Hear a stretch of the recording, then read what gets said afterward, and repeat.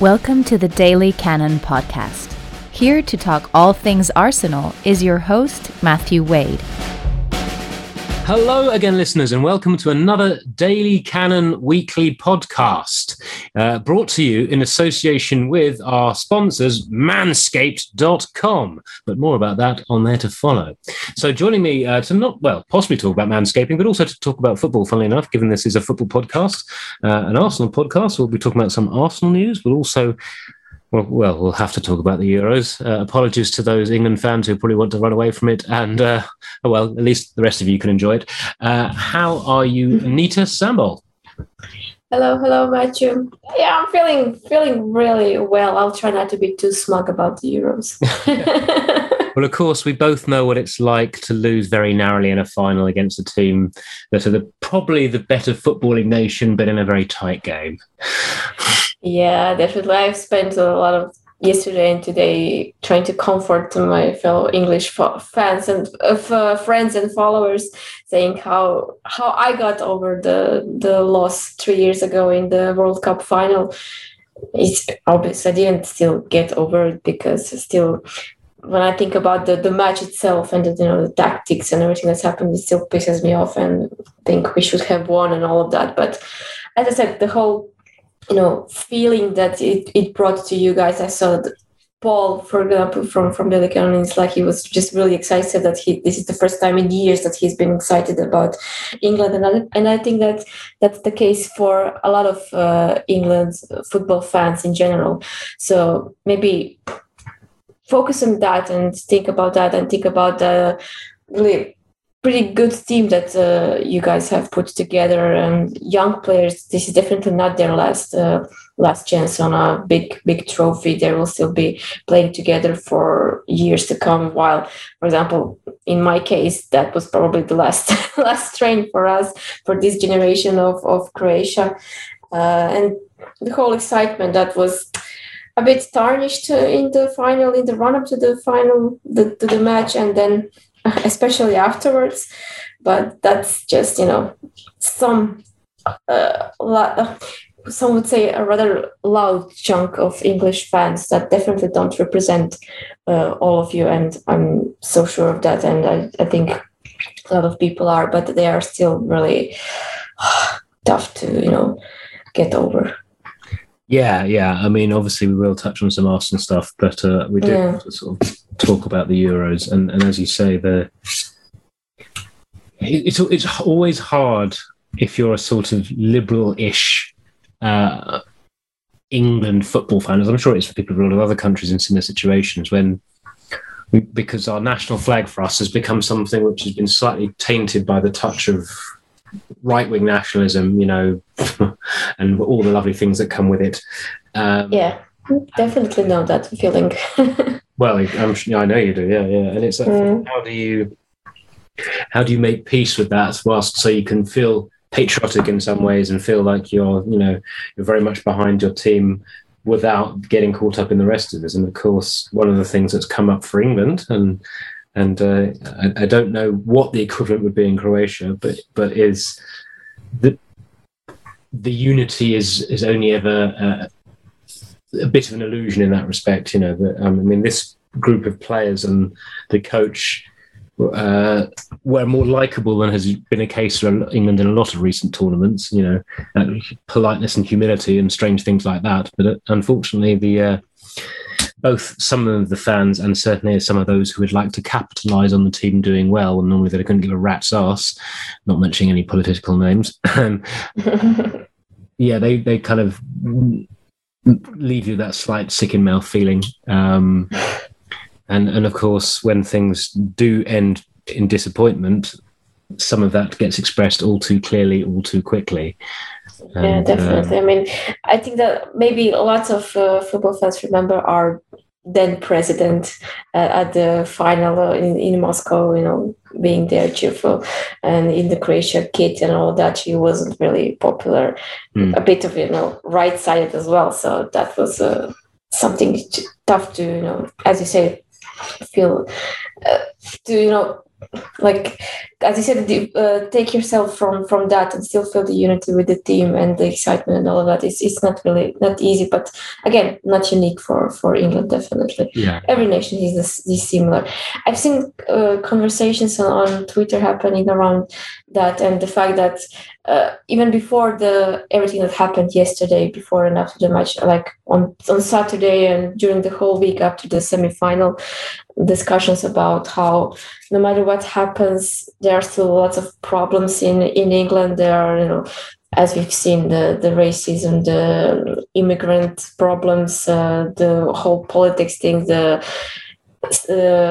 hungry kids, and everything that all of us have been following.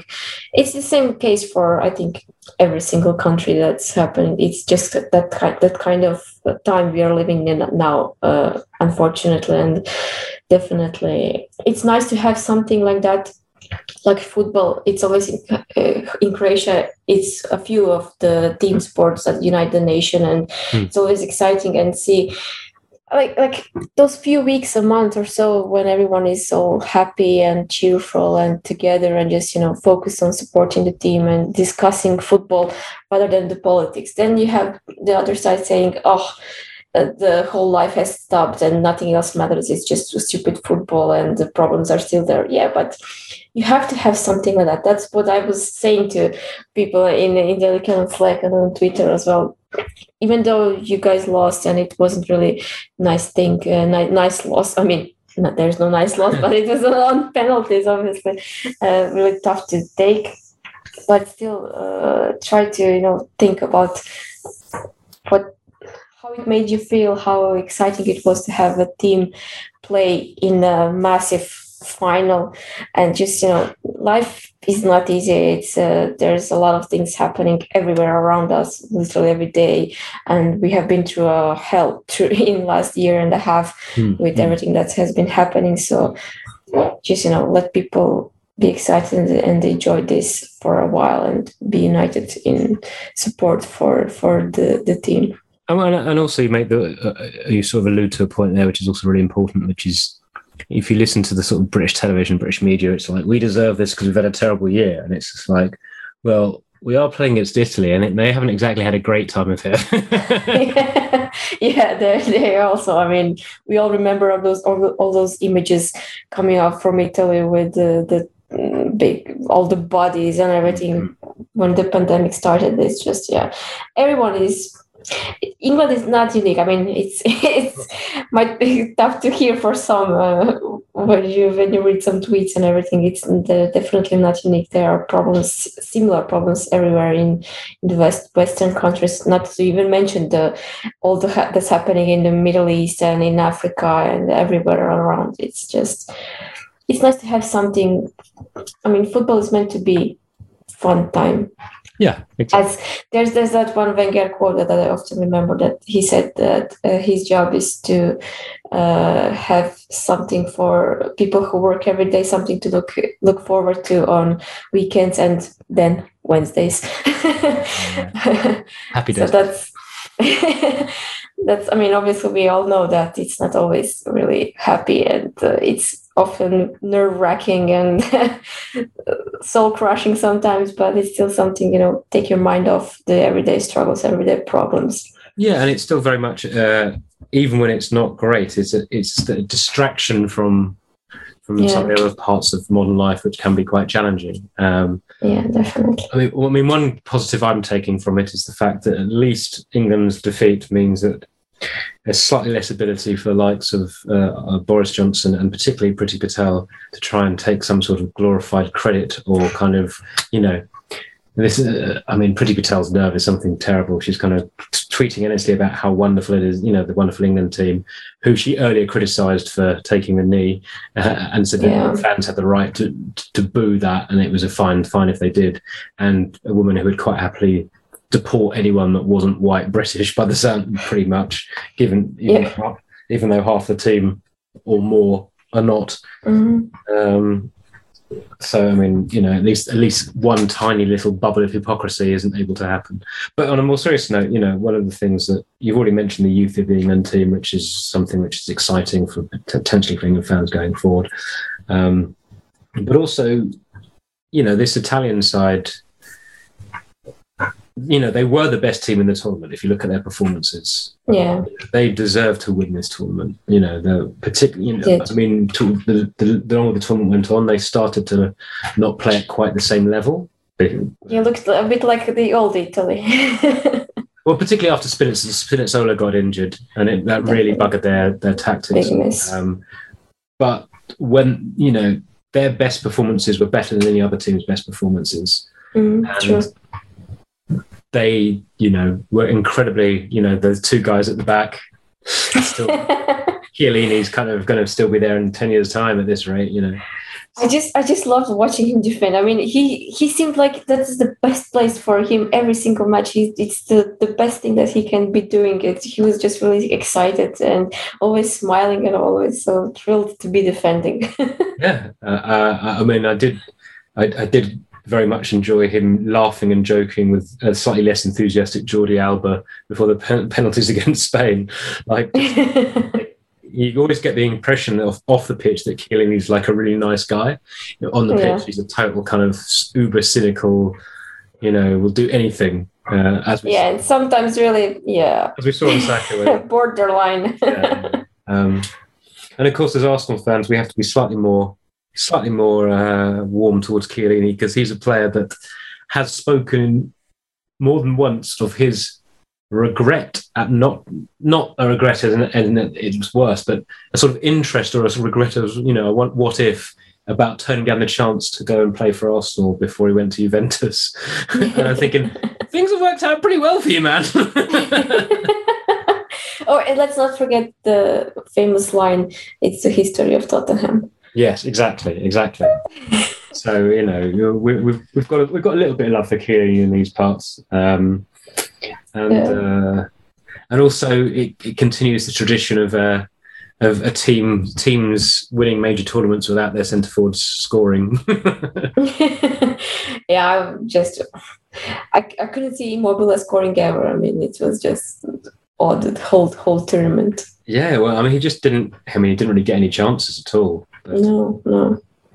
Yeah, yesterday after when the second half was beginning, I thought that England will go out and score the second goal and just end the match, because even though Italy started looking better even in the first half, I just was starting to see how their goal would come, because they reminded me a bit of Croatia over the last few years.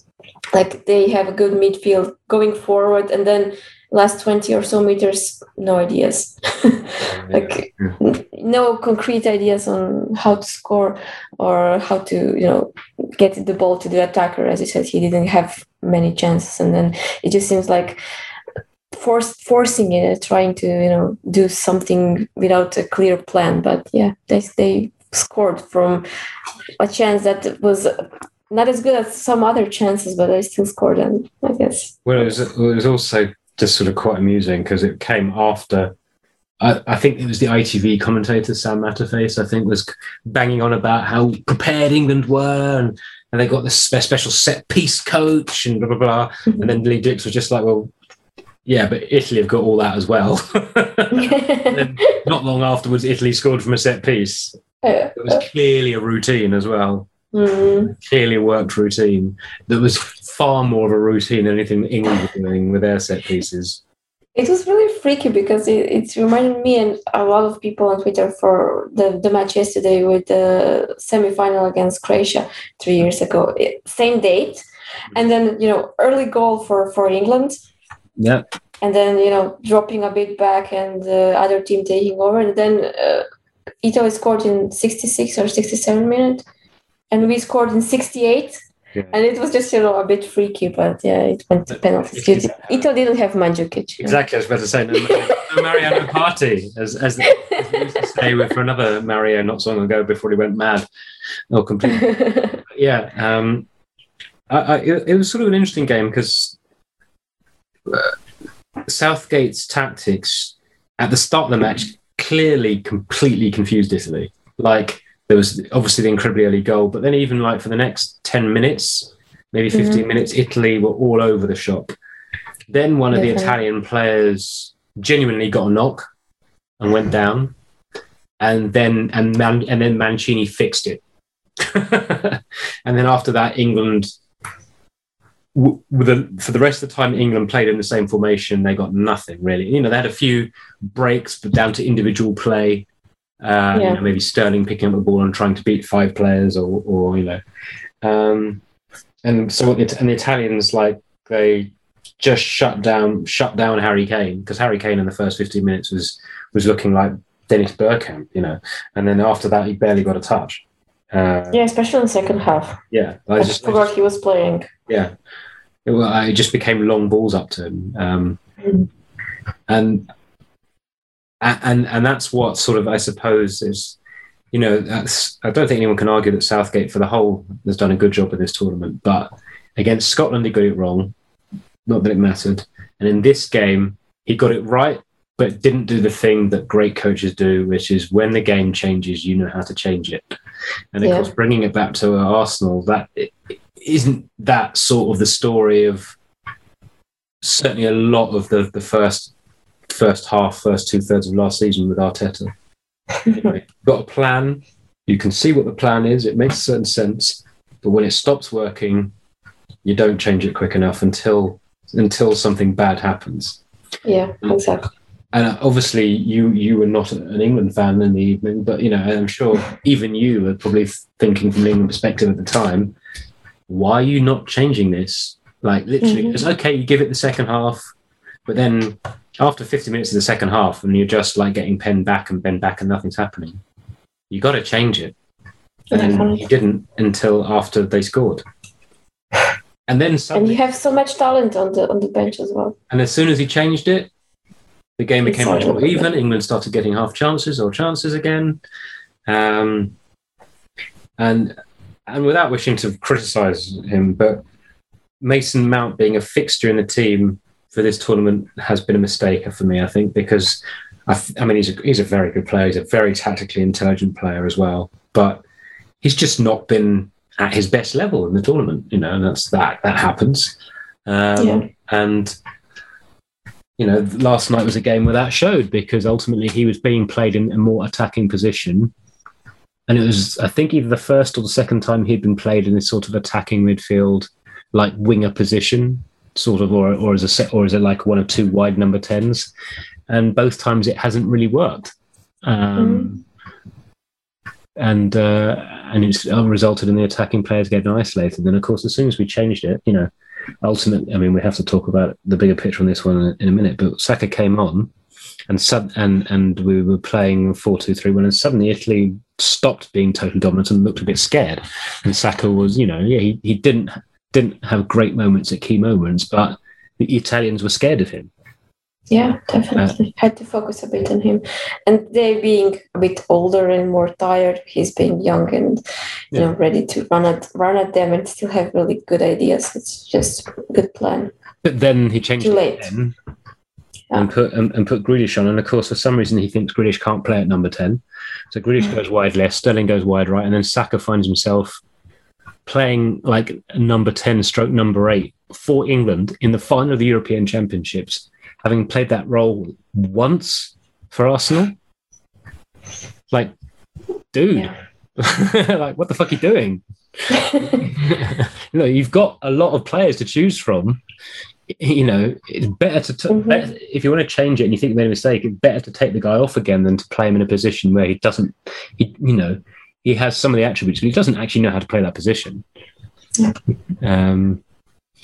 And then, of course, it became very even and tight again. And, you know, probably in extra time, England had slightly the better of it, particularly after Chiesa went off with that injury. I really thought that he was faking and milking it, because it didn't look dangerous. It didn't look like anything happened there. But, yeah, he was definitely in pain. Really, I mean, he was also their best player probably that match. Yeah, I mean, I've had a bit of a man crush on Chiesa for about 3 or 4 years now.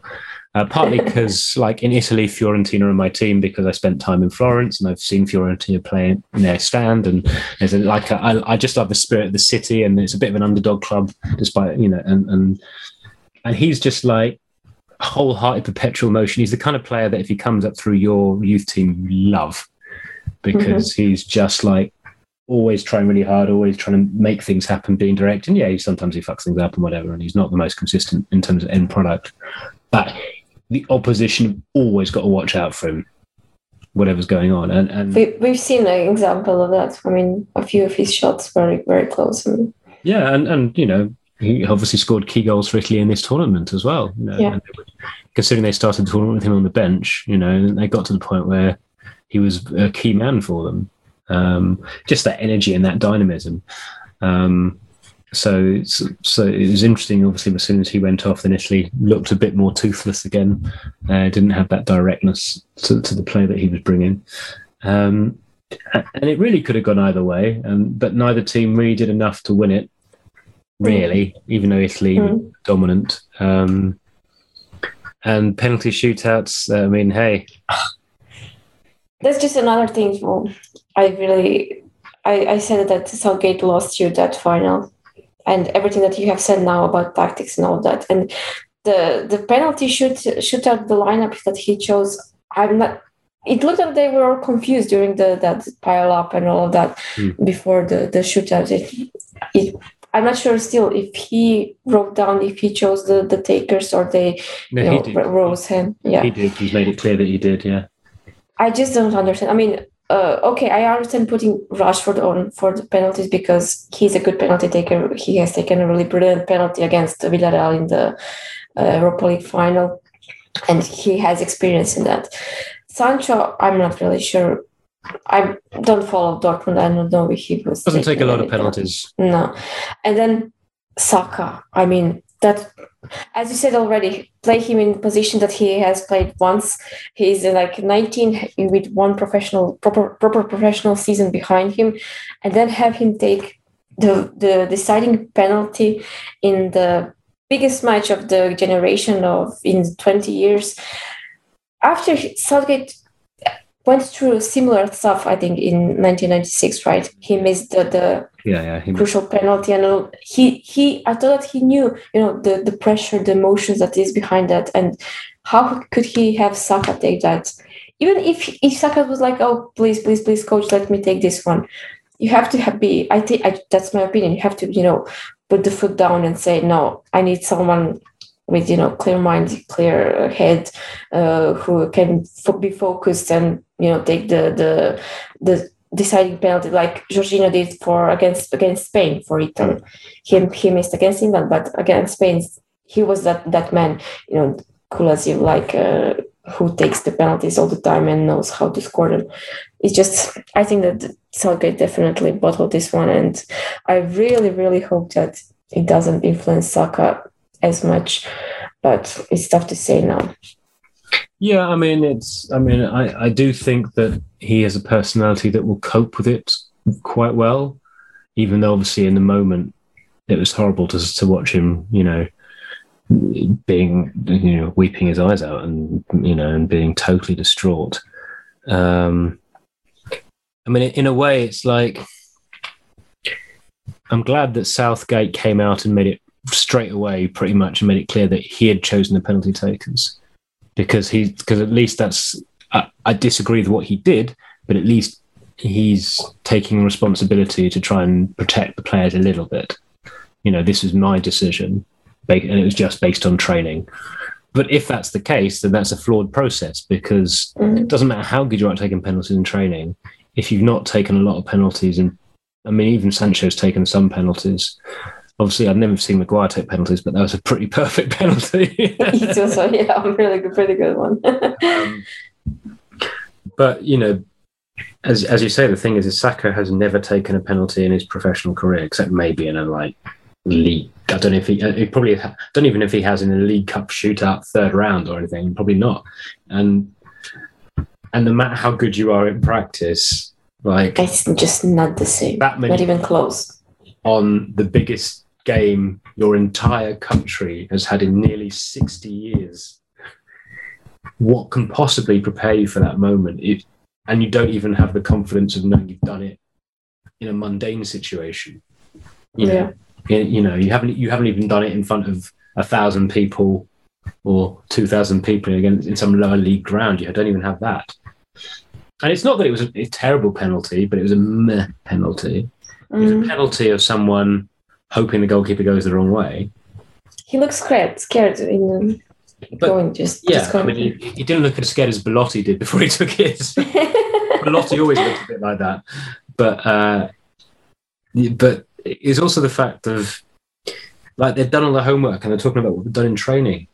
But it's a different situation because it's one thing scoring penalties against Pickford or Ramsdale or whoever, but Donnarumma as a penalty saver, his penalty saving record is ridiculous. Like he's won every shootout he's ever been part of at every level, every single shootout he's won. He's got something like a 60-something% penalty save ratio in his career. Like he's one of the best goalkeepers at saving penalties of all time. And also everybody knows he's the goal. You've seen it in the other shootouts. You've seen it for Milan and you've seen it for Italy just earlier, like a week before. He doesn't dive until like he's so athletic. He knows he doesn't have to dive ahead of time. He just stands calmly, fills the goal, doesn't bounce on his line or any of that shit, just stands there and looks at you in the eye. And so trying to do that whole kind of, the Rashford thing of stutter, or Sancho tried doing it. Like, how can the homework that they've been given tell them that's a good idea? Because everyone knows that Donnarumma isn't a goalkeeper that dives until the very last second. So, you can do that shit. It just ain't going to work against him. Against him, you've got to pick your corners. And that's it. Not do something that makes the skill of just finding a spot more difficult. And of course, then it left a situation where, as you say, someone with so little experience had the entire pressure on his shoulders against a goalkeeper he's just seen save a penalty from a more experienced penalty taker, and has just seen win a shootout against Spain. Immense pressure, really. But I mean, at least apart from the usual social media fuckwits, hey, I'm going to set up an account with a fake name and just go around and racially abuse people because that's how I get my kicks. Apart from all those fuckwits, although nice to see some people have actually been caught for it, or not caught, but like there was a guy who's an estate agent, used his own fucking Twitter account to do it. Well, I mean, both for being a racist arsehole, but also for being a cretin, you deserve to get some punishment for that. Definitely. And it's a bit like when Rashford was getting loads of abuse, previously for Man United after the Europa League final. As he tweeted, one of the people that was abusing him was doing it on an open profile and is like a school teacher. It's like, what kind of arsehole are you? But aside from that, the overwhelming reaction in the British media, British broadcasting, has been a supportive one. Not more so than it has been in the past. Yeah, definitely. I've seen that they have given Saka the 10 rate. Yeah, Sky Sports. Yeah. And the fellow players, not only from Arsenal, especially from Arsenal, they massive support from that, but all over the football world, it's just really nice for Saka and for the other two that have missed. I mean, it was also very noticeable that you see the footage that I don't know if you've seen that footage of the long shot where you can barely see the players, but Saka has the penalty saved and all the Italians, and the first England player to get to him is Calvin Phillips, who's basically the second it's saved, he's had a couple of seconds and then he started jogging or running towards him up the pitch. And that's the kind of shit that people remember. Yeah, because he's gone out of his way. His first reaction, others did the same, but he was the first person to go and console him, which is says something about the character.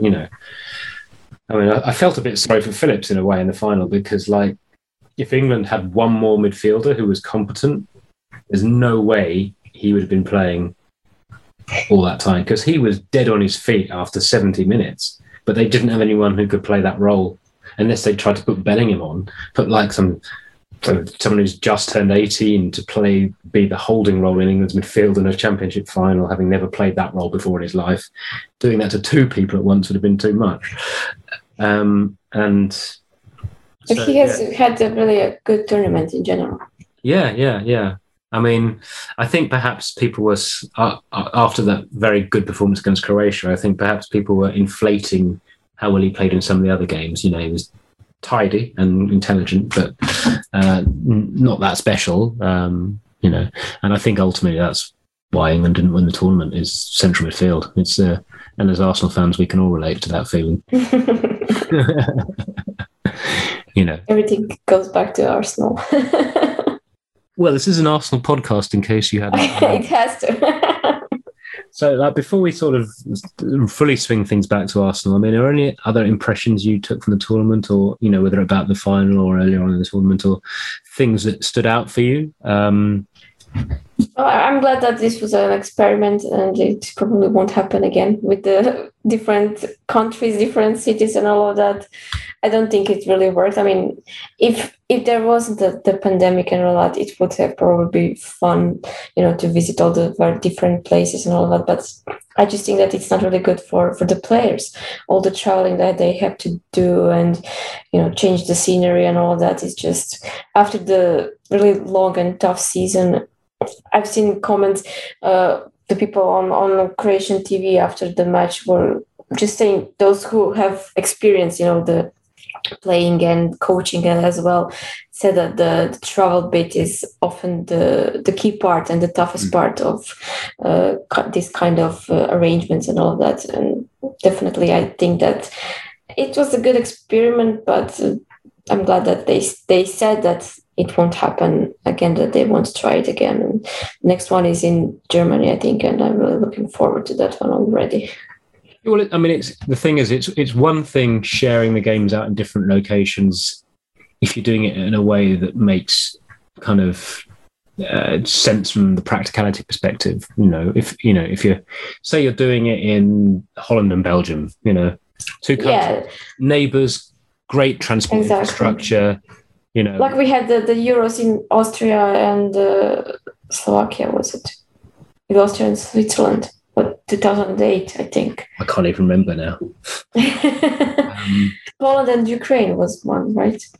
But the fact that you could be playing at Wembley and then in Copenhagen, then Rome, and then Baku.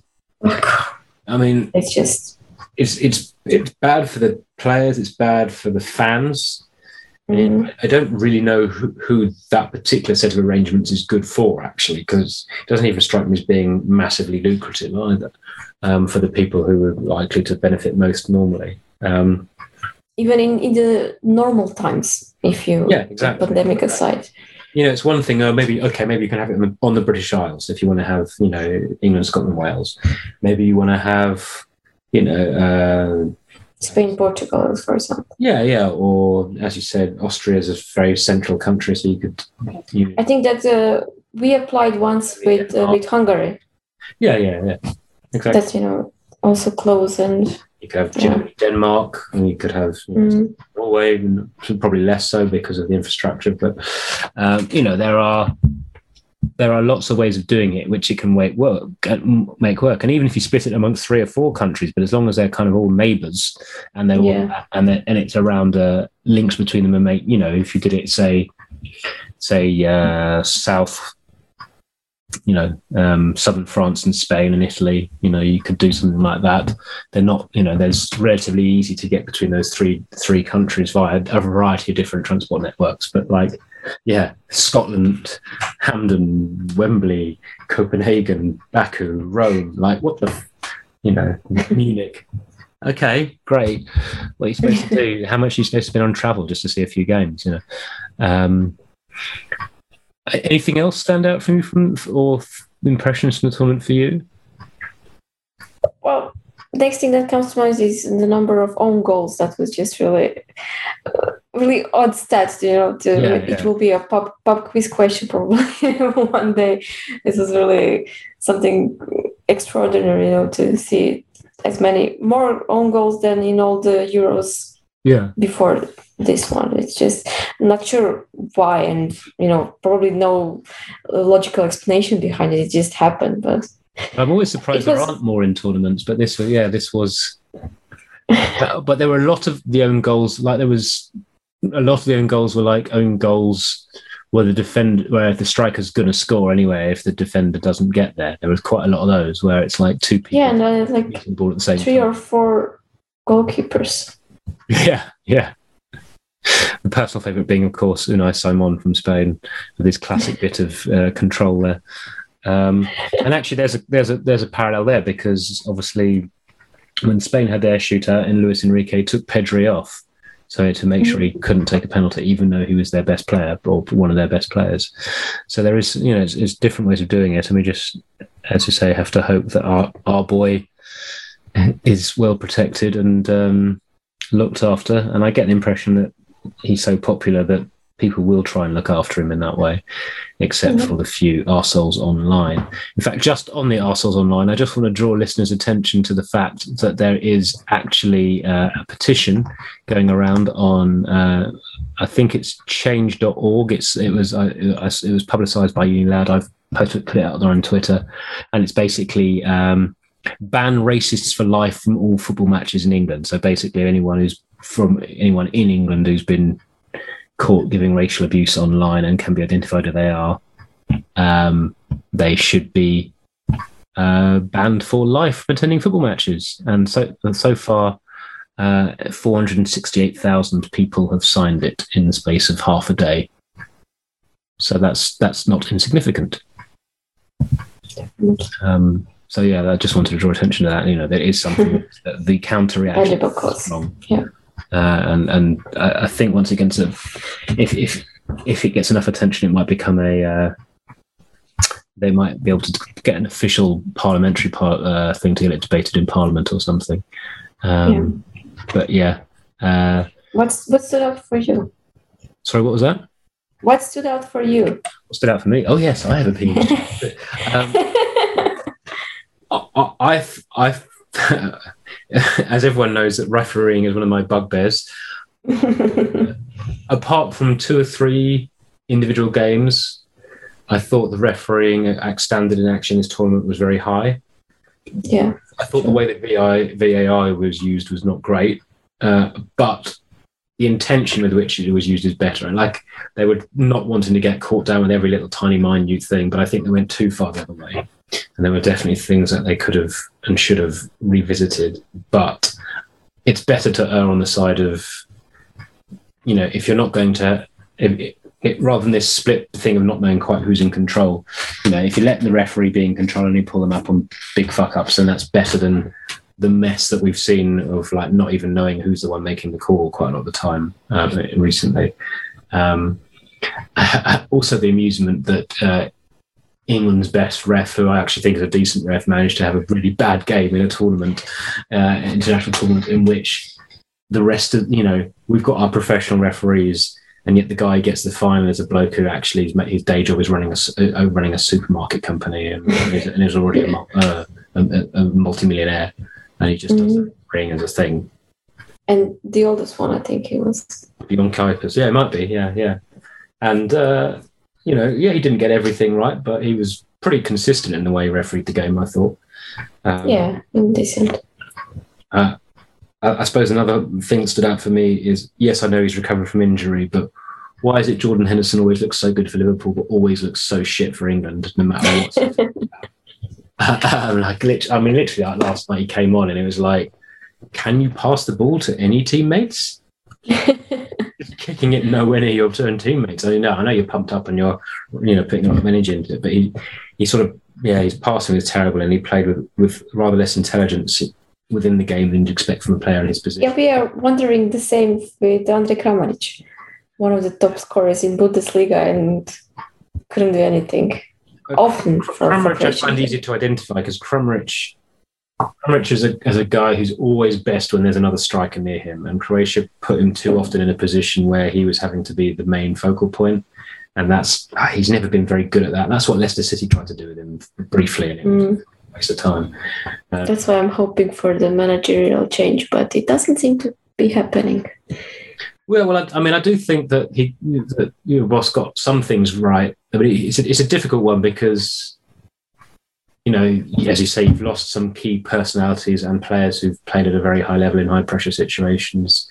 Modric is still great, but just can't run for 90 minutes anymore. At times he looks like against England, there was just little periods in the game. It's like, oh, you're better than everyone else. Yeah, like turns on. but we might not see you for another 5 minutes. I mean, when did you look at how far have England come and how far we have come since that semi-final 3 years ago? It's just, we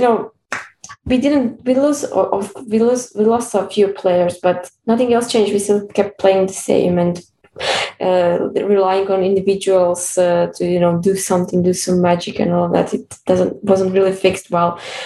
England started looking a bit better. They were okay in Russia, but still a lot better now. And they defeated us a few times since then. So. I think part of that is, obviously Croatia is always going to be limited by its just pool. Croatia just doesn't have as many top-level footballers because it's a small country with a small population, and we hate to be reminded of that. Yeah, but it's not an excuse, but it's just it's just a fact. Life is the amount of professional players in Croatia is a lot less than the amount of professional players in a lot of other European countries. And therefore you just have a smaller pool of people to choose from. And part of Croatia's problem has been a slight lack of depth in certain positions. But also for England, they're seeing the benefit of all the investment in the academy system. The base level of England players coming up is, well, they may have lost some other qualities, but base technical ability is higher. And therefore you're getting more players who have both athletic and technical ability as opposed to one or the other, which you saw for quite a long time. Obviously your first 11 players isn't necessarily better because a country of our size always has a certain amount but it just gives us more strength in depth. So it means like if someone's off form or they're injured, you actually have someone good to come in instead. Whereas before, England have had a really good first 11 that maybe hasn't been tactically set up quite well, but like a couple of players get injured and the whole thing falls over. And now the talent pool is wider, particularly with the younger players, as you alluded to. So, there are still some gaps in the kind of players that we're producing, but there is, as you say, there is reasons for optimism. And I think actually some of Croatia's youngest players will be big contributors going forward, but they're a bit between. The old guard are just past. Yeah. I'm already preparing myself for missing out on the Qatar 2022 because I'm not sure that things will change and before that and in time for that. And it's just sometimes it's better. We've seen Italy, we've seen the Netherlands and all of that. Obviously, they are much stronger nations football-wise, but still, it might be I don't see it as a really bad thing. Well, I think that England will still be great there and will play a really big role, be one of the favorites for that one. Yeah, well, England have significantly underachieved in the last 50 years on the international stage compared to the resources that they have at their disposal. So, it's clear that the setup is slightly more intelligent and has learnt from some of our continental rivals. Another quick impression is just how, isn't it amazing how France can have these the most amazing pool of players, but just like sustaining a level of performance consistently is just something the French national team really finds difficult to do. And it's like you got this team that they looked invincible and then they got a left back injured and then nothing worked. It's like, but how? Yeah, they were my favorites for the tournament because they really looked like they can beat everyone. They looked really well, and then Benzema came on as well. Just started looking fantastic in the group stages and all of that, and then just as you said, one thing goes wrong. They got 3-1 up, and they decided to chill. That's what happens when you decide to chill. Other impression is like, just as I said before, Italy were the best team in the tournament. I thought, well, the way that Mancini coached the Italian midfield was amazing. Like the fluidity they had, it was like something out of what you expect to see from Dutch football, but still with that steel and winning mentality that Italian teams have. And, and sometimes shithousing when... Oh, and definitely shithousing, of course. But that's been part of the Italian tradition forever in terms of sport. Yeah. And just that, after the first game they played, I said, okay, I picked them as like my tip, just because I thought there was something about the way that the team was functioning. I thought if they can sustain that, they're going to be really hard to beat. Also, just love the fact, although ultimately it resulted in Saka having to take the 5th penalty, I did enjoy seeing that rat-faced shitbag Jorginho have a penalty saved. He's such a snide little fucker. Yeah, could have easily been sent off. Yes. What do we think? I mean, it was given, I think, in Sweden match for a Swedish player. Yeah. Earlier in the tournament. The Swedish one was slightly worse because there's more force behind it, but yeah. Yeah, but still, it's not like he meant it. He wanted to hurt the player. It was accidental, but still, it's a really thin line. Yeah. Where can you go? I actually think Jorginho's attempt at a tackle was worse than the Swedish players, but the Swedish players was more forceful and less controlled and resulted in injury. 3 things which are, tick, tick, tick. Whereas Jorginho's didn't quite match that. He wasn't as forceful and the player wasn't significantly injured. And also it was a final. People don't like to send people off in finals. Yeah, much bigger mistake in the semi-final. Yes, touche. Yeah. Although, to be fair, that was a game in which the team that benefited did deserve to win that game. Obviously, there's a bit of our thoughts on the Euros. I'm sure there'll be more Euros-related coverage coming up soon enough on Daily Cannon or on the on whether it be on here or on the website. But before we move on to briefly talking about what's been going on in Arsenal world, a signing or two and other things on the line, we do have to talk to you about something very important, which is, it's summer. It's the height of summer. Although today's been pissing it down in London, it is still pretty warm. I'm toasty warm in here. And if you're toasty warm, you don't want to be getting unnecessarily sweaty. And one way to avoid getting unnecessarily sweaty is to keep yourself nice and tidy. So as the question goes, how is your beach bod treating you guys? My beach bod is more of a beach ball, but we're somewhere between the two. But Manscaped TM is here to ensure your post-quarantine body is ready for the wild. Don't know quite what they mean by the wild, but don't let that be that guy at the beach with a bear rug on your chest. If you grew some quarantine man tits, then at least you can do is make sure they're hairless.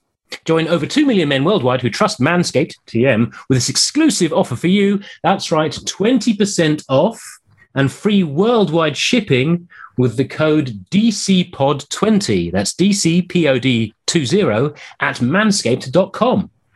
Now, it's one of those funny things when you sort of get into the grooming game, when you're particularly using electronic products, because you have to make sure that you've got the settings right, or interesting things can happen. Obviously, not being someone who has a beard, Anita, this is an issue that you've never faced, but there's nothing My husband has. Well, this is true. And I'm sure he's had this, where you're trying to achieve something and then you realise that the setting that you use on one part isn't quite the same setting as the other part, or you're not quite fully awake, or perhaps you're doing it early in the morning, and then you end up with a very lopsided face in terms of where your hair's going. And then it's a repair job that goes all over the shop, and let's face it, that can end up with a disaster or some hurriedly clean-shaven unexpectedness.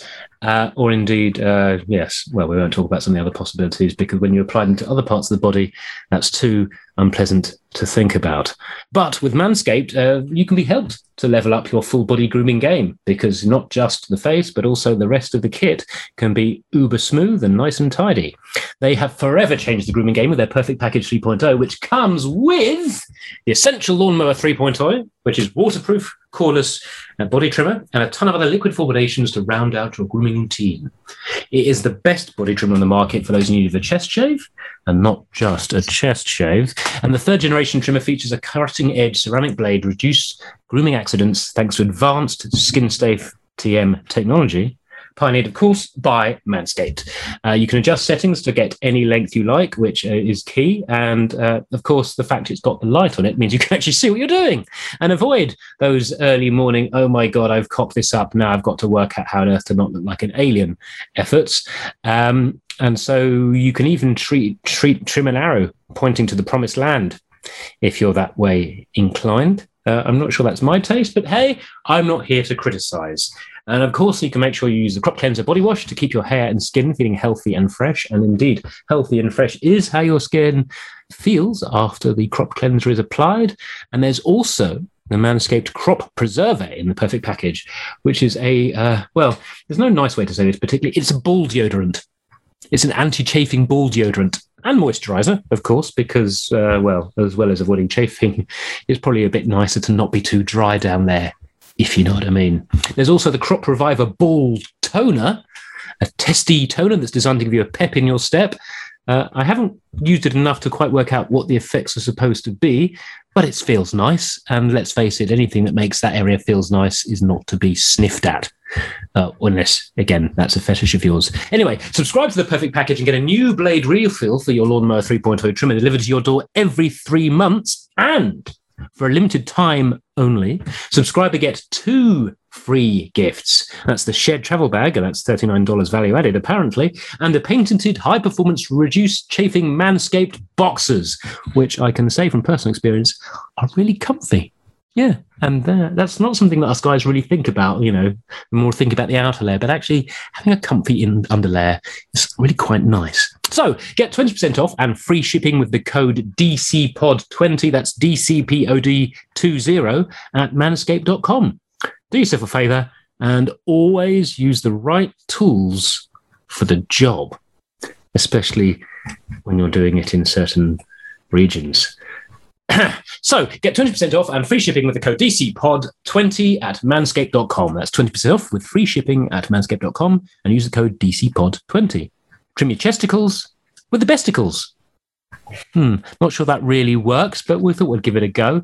Anyway, one thing that also needs a bit of trimming is the Arsenal squad, because we're trying to get ins, but we still have a few too many we need to get outs before we can get some. Yeah, it's got really quiet on that field. I mean, there have been some rumors over the last few days about Bellerin again, but I have seen nothing on Lacazette, for example. There's still some talks about Xhaka, but it doesn't look like Roma is giving up on listening to our terms. The rest, all quiet on Saliba. The joys of negotiating with Italian teams. We want we want your player. We really think he's great. We want to build our team around him. But the thing is, we don't want to pay for him. So how are we going to make this work? Yeah, it's ridiculous. I mean, I know obviously there is the COVID impact on the market, which is particularly affecting teams outside of the UK who don't have the benefits of the English league's great TV deals in many cases. But the Italian teams' negotiating tactics do tend to take the mick, which is why obviously sometimes we've beaten Napoli to players when Napoli have tried to be cheapskates.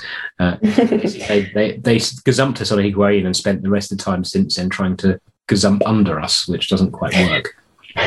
Yeah, it's definitely nothing new on that front, but it's still, a bit frustrating to see Inter selling players for millions and millions and millions, and then going, yeah, perhaps if we could loan him and then buy him for £5 later on. It's just yeah, but only if we want to buy him. We're not doing an obligation to buy. We want an option to buy. We want to make sure that we get him free for a year, and then if we really like him, we can have him for cheap. Yeah. You pay the paycheck and everything, and yeah. And yeah, and I think I'm glad that we are not backing off on Xhaka. Well, because essentially, I said a few times he is worth more than they are offering, definitely. Yeah, and circumstances and some individuals have meant that we've had to be the market's bitch a bit in the last few years. When you've got Mustafi on $100,000 a week and Kolasinac on $100,000 a week and Mesut Ozil on all the money, but very little of the training and travelling, then you end up basically having to take a hit. But, Roma have already screwed us up. And they already got Mkhitaryan on a free, having had him on a loan for a season without barely having to pay his wages. So, they've done very well. They're thinking, well, this is how you deal with business with this club. And we at some point, we have to stop looking like arseholes without wishing to be vulgar about it. But, bluntly, that's the situation. If you let people take the mick out of you. This is like the situation. I mean, I suppose it's a different situation with Guendouzi because he's managed to tank his value by basically falling out with yet another coach at yet another club and not being that great for Hertha Berlin. Maybe it's not us. But still, the fee seems very disappointing because it's the loan with the obligation, I think, to buy for 10 million or something like that, which seems for the France under 21 captain seems a little poor, but then you look at the money in the French league, and if you ain't PSG, you ain't got no dosh. Lille have had to sell one of their best midfielders this season to Leicester for 20 million, and it's just the way that the Ligue 1 is. This wide that Hassan Aouar, the last summer it's like Arsenal have got to cough up 60 million. Now it's like, well, they might get him if they bid 25. That tells you, it tells you also that he hasn't had as good a season. It also tells you a lot about the market and where things are at the moment. And unfortunately, we don't have many players that other teams in our league want to buy. And therefore, if you're the richest, it's the same thing that to a degree Real Madrid have found, People don't want to buy your players for the prices you'd have to pay to get them.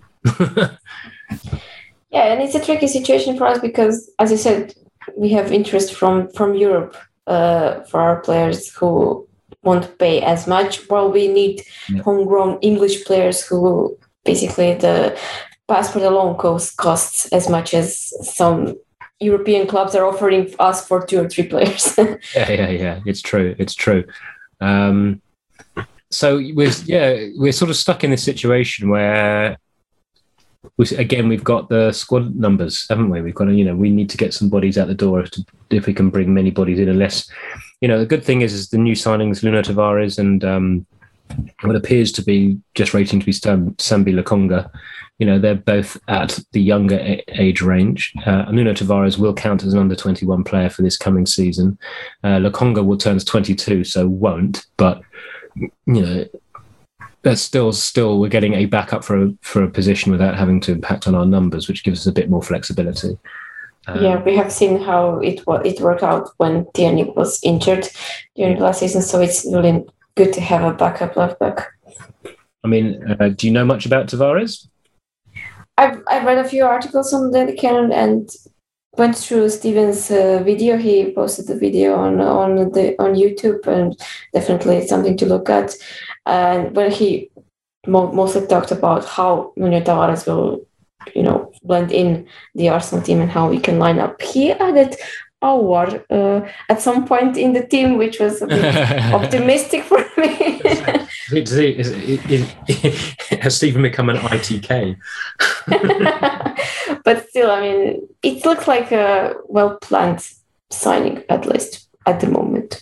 Yeah, because obviously the way it was being presented, it seemed like a sort of opportunistic, reactionary sort of approach, doesn't it? Benfica were one of our players and we were talking to them. But actually it's a player that we've been tracking for a bit longer. Obviously recognising the fact that he's stuck behind a very good fullback in Grimaldi, the ex-Barcelona product, who's a Benfica, who's, very consistent, good deliverer of the ball, and not very physical, but is a really solid player. And just, a bit like this. So he's not giving up existing first-team football to come and be a cover player at Arsenal, but also he's a player whose potential hasn't been exploited as much as it potentially could be. Obviously Stephen's video is great, gives us a good outline, and there's a lot of stats floating out there about, graph breakdowns of their abilities and whatever. And Tavares is very much an attacking fullback or wing back, who defensively is a bit terrifying.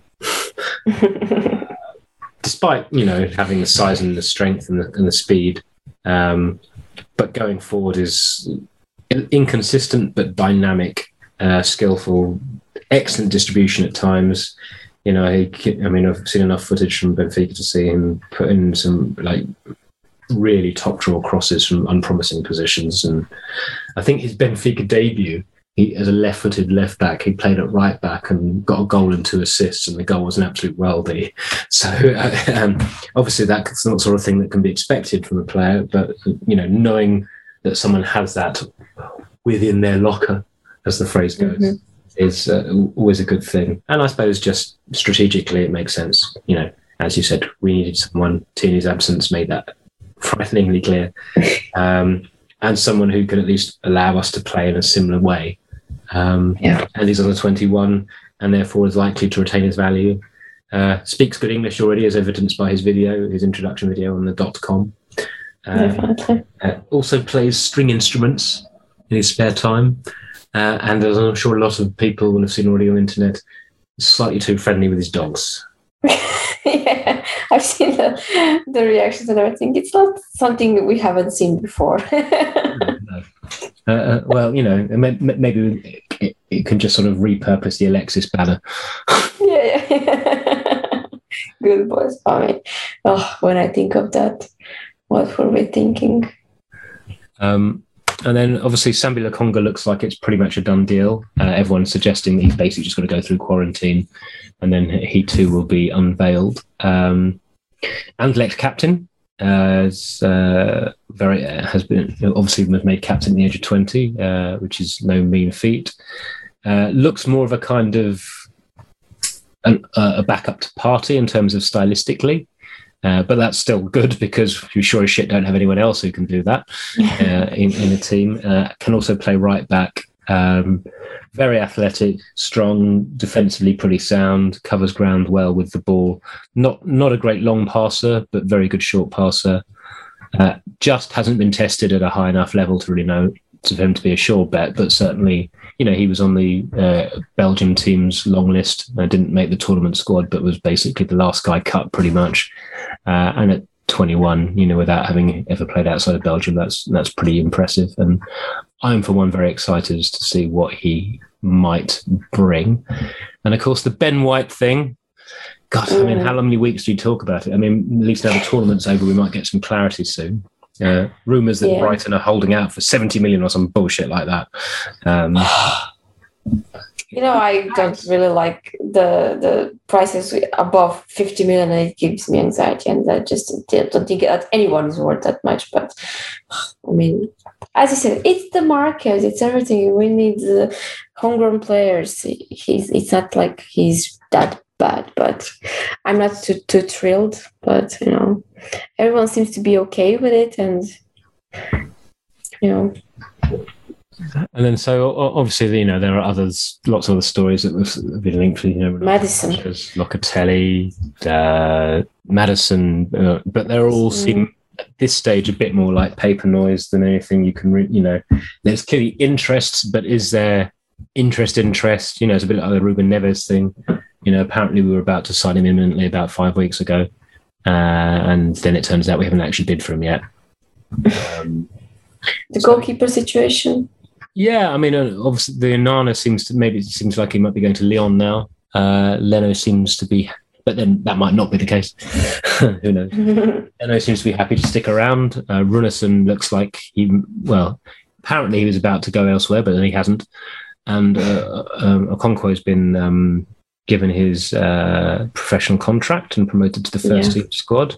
Very, very promising, very tall, young, homegrown goalkeeper who missed a lot of last season with injury and then came back and looked rusty, but was exceptional at the levels prior to that under 18 level. So we have to just see what happens there with his development. But it's nice to know at least there's someone in the pipeline who, with the stature and the potential to become a relevant factor in that position going forward, because it's not something we've had a lot in recent years. And it sounds like Kiddo Taylor-Hart might sign a new contract, which would be good to keep up Arteta's record of getting the young kids on side, even though everyone seems to be assuming they're going to leave, as was the case with Balogun. And in fact, even let's not forget there was all the rumours about Saka before he re-signed. And then all the bullshit at the moment about Smith Rowe and Aston Villa, which is like, agents, what are they good for? Getting their clients' money. That's what they're good for. So just a couple of things I wanted to touch on briefly before we wrap this up, which is pre-season starts. Yes, it starts tomorrow. this week. Mm-hmm. First game again, we're Hibernian, which is it's late afternoon tomorrow. It will be on the .com. If you're an Arsenal member, you can sign up. You might have missed the deadline to sign up for free. I can't remember when the deadline was, but there's news all about it went out on the 7th of July on the Daily Cannon website, which will tell you about not just the fixtures coming up, but how to watch them. But we've got Hibs, and then we've got Rangers later in the week, and then there's after that there's Inter Milan and Everton or Millonarios in some preseason. Florida, I think. Exactly, in the Florida Cup. You can actually go to it if you're living anywhere near Florida. Good luck to if you are. It's probably bloody hot there at the moment. But the other thing I wanted to touch on is the slightly amusing, terrifying news that we're following in Spurs' footsteps. Oh, I forgot about that for a day or so. Yeah, I was just the documentary, the All or Nothing. What's the name? And the tweet from the Arsenal saying, "Oh, we listened to you. It's coming." Who asked for that? Who wanted that? Everyone I've seen all the tweets, going mad about that. It might have turned out well, but what are the chances? I mean, it's Arsenal. Well, it will be for us, it will obviously be a guaranteed watch, though, because peeking behind the curtain at some of the things that will be going on will be fascinating, particularly with the new regime. And I don't have Amazon Prime, so I'm not sure. well, I do. Not because I'm particularly in love with the company, but just because actually, as maybe discovered by others, being able to get things very, very quickly when you've got a baby is quite handy. Yeah, that's not available here in Croatia. Well, Amazon Prime is for videos only. And then there's nothing. We wanted to watch the Sir Alex Ferguson movie the other day, and it was we couldn't watch it because we couldn't even activate the trial that will allow us to watch that, even though we had a Prime account just for some videos. We couldn't activate the trial to watch the Sir Alex Ferguson movie because we didn't have a billing address in the United States. I have no idea what was happening. It was like, yeah, we're done with this. We don't want to pay. I have to admit, I've watched very little on Amazon telly because I've got it for work and baby reasons, so, and with a baby you don't get to watch a lot of telly. Who knew? Although thankfully he does seem to not mind having the football on, so as long as you don't mind missing the odd moment, I can get to watch quite a lot of the games still. So yeah, I mean, I didn't watch the Spurs one. I did watch the Sunderland Till I Die on Netflix, and I did like it. But it's a reminder that it's not scripted. It's not like, oh, there will be a happy ending at the end. It won't be. It's like of course you won't. They're just going deeper and deeper. Of course, you won't get to see the end of the program until after the season's ended, so you already know what's happened. So it's not like there's an unpleasant surprise. But yeah. I mean, I didn't watch the Spurs one, and of course I was never going to watch the Spurs one. I saw a couple of clips of it, and it just made Mourinho playing to the cameras looking like a wanker. Shock horror. But yeah, it is interesting. It's a risk the club have taken because it could make them look very bad. Because of course it's reality TV, so they're going to try and find some bad guys. There are going to be some people they want to make look like idiots. That's just you don't control the editing. But at the same time, it does humanize things in a way. It will only even further broaden the interest in the club in what it was already a massive brand. And if the right people come out of it looking well, then that could be significant. So it's kind of, I'm already scared of the memes and everything. Oh, man. I really hope that it works. Just have to hope that there aren't too many wankers in the club who make good meme material. Your confidence is heartwarming. I've changed a lot. Yes, I know. What happened to the eternally optimist that I knew for so long? You'd be a cynic. Yeah, you'll be swapping places with Stephen soon. I will still buy the kits. So that's the other thing. What do you think of these the leaked new home kits? Yeah, should be official by the end of the week, I think. Yeah. I mean, I don't mind it. It does look really similar to Ajax. I wouldn't mind if we looked a bit like some Ajax teams recently and in history. I think it looks pretty decent. Okay, I like the yellow one as well. The third one, I think that it looks the best to me. I think the leaked one. I don't know when that will be announced. I mean, I presume it's for real because if it's leaked this close to it, then you'd expect them to know something. But yeah, the away kit's nice.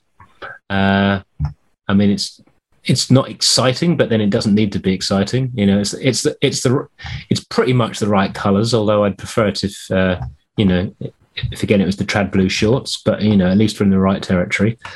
I'm the third one is the one with the texture looking for. I think it was 95, 96 season, the blue one, a bit retro or something like that. Yeah, I think that one is my favorite. Yeah, certainly the home kit looks a bit too Ajax for me. I mean, not that I dislike Ajax's kit. I've always liked Ajax's kit, but it's it's just and the stripes in the wrong place. And I mean, it's still very identifiably Arsenal, so it's not some full kind of Nike nightmare, but it's I suppose it's that thing, but their commercial purposes mean they have to put a new kit out every year. And some of them you're not going to like as much as the others. Yeah, and it will sell out definitely. I'm sure. I was disappointed I didn't manage to get hold of the limited edition trainers though. They sold out within like a day. But the yellow ones, right? Yeah, they were quite nice. I like them anyway. Too expensive for me. They were far too expensive. This is the first one time they've done something like this I've liked in quite a long time. But anyway. So obviously, listeners, the next time we speak to you, it will be after some pre-season games and probably after maybe the confirmation of Lokonga and probably some other signings and departures will be rather further along. So we'll go back to being much more of an Arsenal podcast. We've also got a couple of special guests lined up soon to talk to us in depth about not just Arsenal but other but broader football topics that can basically educate us a bit, which makes a change from us lot just giving you our opinions and some little bits of research here and there. But so we'll obviously keep your eyes peeled for those. Certainly in the next 2 or 3 weeks, there's going to be some special guests on doing special content, and I'm really looking forward to doing those. One of them I can reveal will be someone who's written a book about and done a lot of research into the UK academy system, and I think given Arsenal's project is going to be very heavily influenced by what is an academy that seems to be flourishing. I think that's going to be really revealing and definitely pertinent for us. So, but you'll hear more about it in due course. Any last thoughts before we knock this one on the head, Anita, for this week? I'm just excited to see players going on pre-season every day gathering in some social media posts about going to Scotland and all of that. It's really, it kind of seems like already pre-season. It seems quick. It's just a reminder that I still haven't created the fixtures list for the new season, but still really excited to have the club all together again and playing actual matches. That's not Euros. And also, pre-season is great for all those. Oh shit! Yeah, I forgot Kolasinac was still at Arsenal moments. Yeah, I often forgot about him. He's on a big wage. Well, unfortunately, the team that wanted him so much, they wanted to make him their captain, then got relegated, so they couldn't buy him. So it'd be interesting. There's still talk of him maybe going to Italy or or Greece or something like that. So somewhere nice and warm. So hopefully, for his sake and our sake, that will come to fruition. But we shall see. Sadly, the talk of Willian going to Miami seems to have dried up, with lots of accusations of him wanting too much money. Yeah, funny that a player who with a restaurant and friends and family in London on a shitload of money might not fancy moving. I mean, yeah, he's got links with Florida and spends a fair amount of time there, but I'm sure that door might still be open for him in a year's time. So he's thinking, squeeze it out while you can. Maybe, just maybe, that end of season free kick was a harbinger of better things to come. And on that ever so positive and not very credible note, it's time to wrap up for this week. So thank you, listeners, if you got this far. It's been a pleasure talking to you, Anita, as always. It was nice to recap the Euros and discuss a bit about the upcoming actual matches. Yeah, proper football's back. I mean, I have to say, I probably feel like I'm probably right heathen, but I mean, for you, obviously, it was different. But for me, England, the Euro finals, well, as my stepdad put it, are you going to be more nervous before England play Italy in the final of the European Championships at Wembley than you would be watch Arsenal play away in the league at Burnley for a lunchtime kickoff in winter? And we all agreed that we were more nervous about away at Burnley. So, so the stakes are high, kids, and it's coming back. Real football's coming home. None of this international bollocks. I can say that when the tournament's over. Okay, well, have a wonderful week, everyone. And do remember, of course, that if you are worried about your personal hygiene and grooming requirements and want the best in the business, then, of course, you can get 20% off and free shipping with the code DCPOD20, that's DCPOD20 at manscaped.com.